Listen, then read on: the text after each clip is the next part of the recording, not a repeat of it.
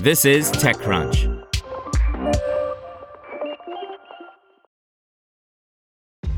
This episode is brought to you by ShipStation. You know, some things take a lot of work, like sending little robots to far-off distant planets. And just as that's challenging, so too is running a successful e-commerce business, especially when there's so much to do. So I want to introduce you all to ShipStation. Now, I love using ShipStation because of its easy-to-use dashboard, which makes managing orders and printing labels a breeze and super smooth. Oh, and the customer service is just out of this world. It's exactly what you need to help grow your business. Sign up for your free 60-day trial at shipstation.com/technews. That's shipstation.com/technews. Google is actively looking to insert different types of ads in its generative AI search, by Ivan Mehta. Google confirmed on its earnings call that it is working on different ad formats for its generative AI-powered search experience. Google shared some ideas earlier this year, and the mention in the earnings call could indicate that a rollout could happen sooner rather than later. This project is particularly important for the company, as the majority of Google's revenue still comes from ads, despite several attempts to diversify its revenue sources through Google Cloud services and other bets, including hardware. In its earnings call for the third quarter of 2023, Alphabet and Google CEO Sundar Pichai said that the company plans to experiment with a native ad format suitable for its search generative experience, SGE, that is customized to every step of the search journey.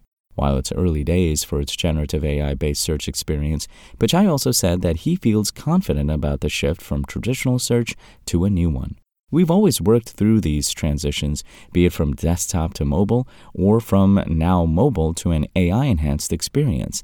And so it's nothing new, and I feel very comfortable that as we go through it, the strength of our teams, both on the organic side as well as on the ad side, to drive the right experience for users, including ads, will pay dividends, he said on the earnings call. Google introduced its AI-powered search experience during Google I/O, the company's developer conference that took place in May.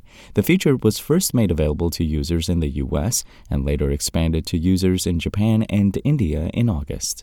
The company already shows ads above on desktop and below on mobile, the SGE results box, but it has also shown examples of customized ads within the SGE and how they might look at a marketing event in May. For example, if you are searching for a surfing experience in Mayo, it might show a customized ad for a travel experience within SGE with a sponsored tag.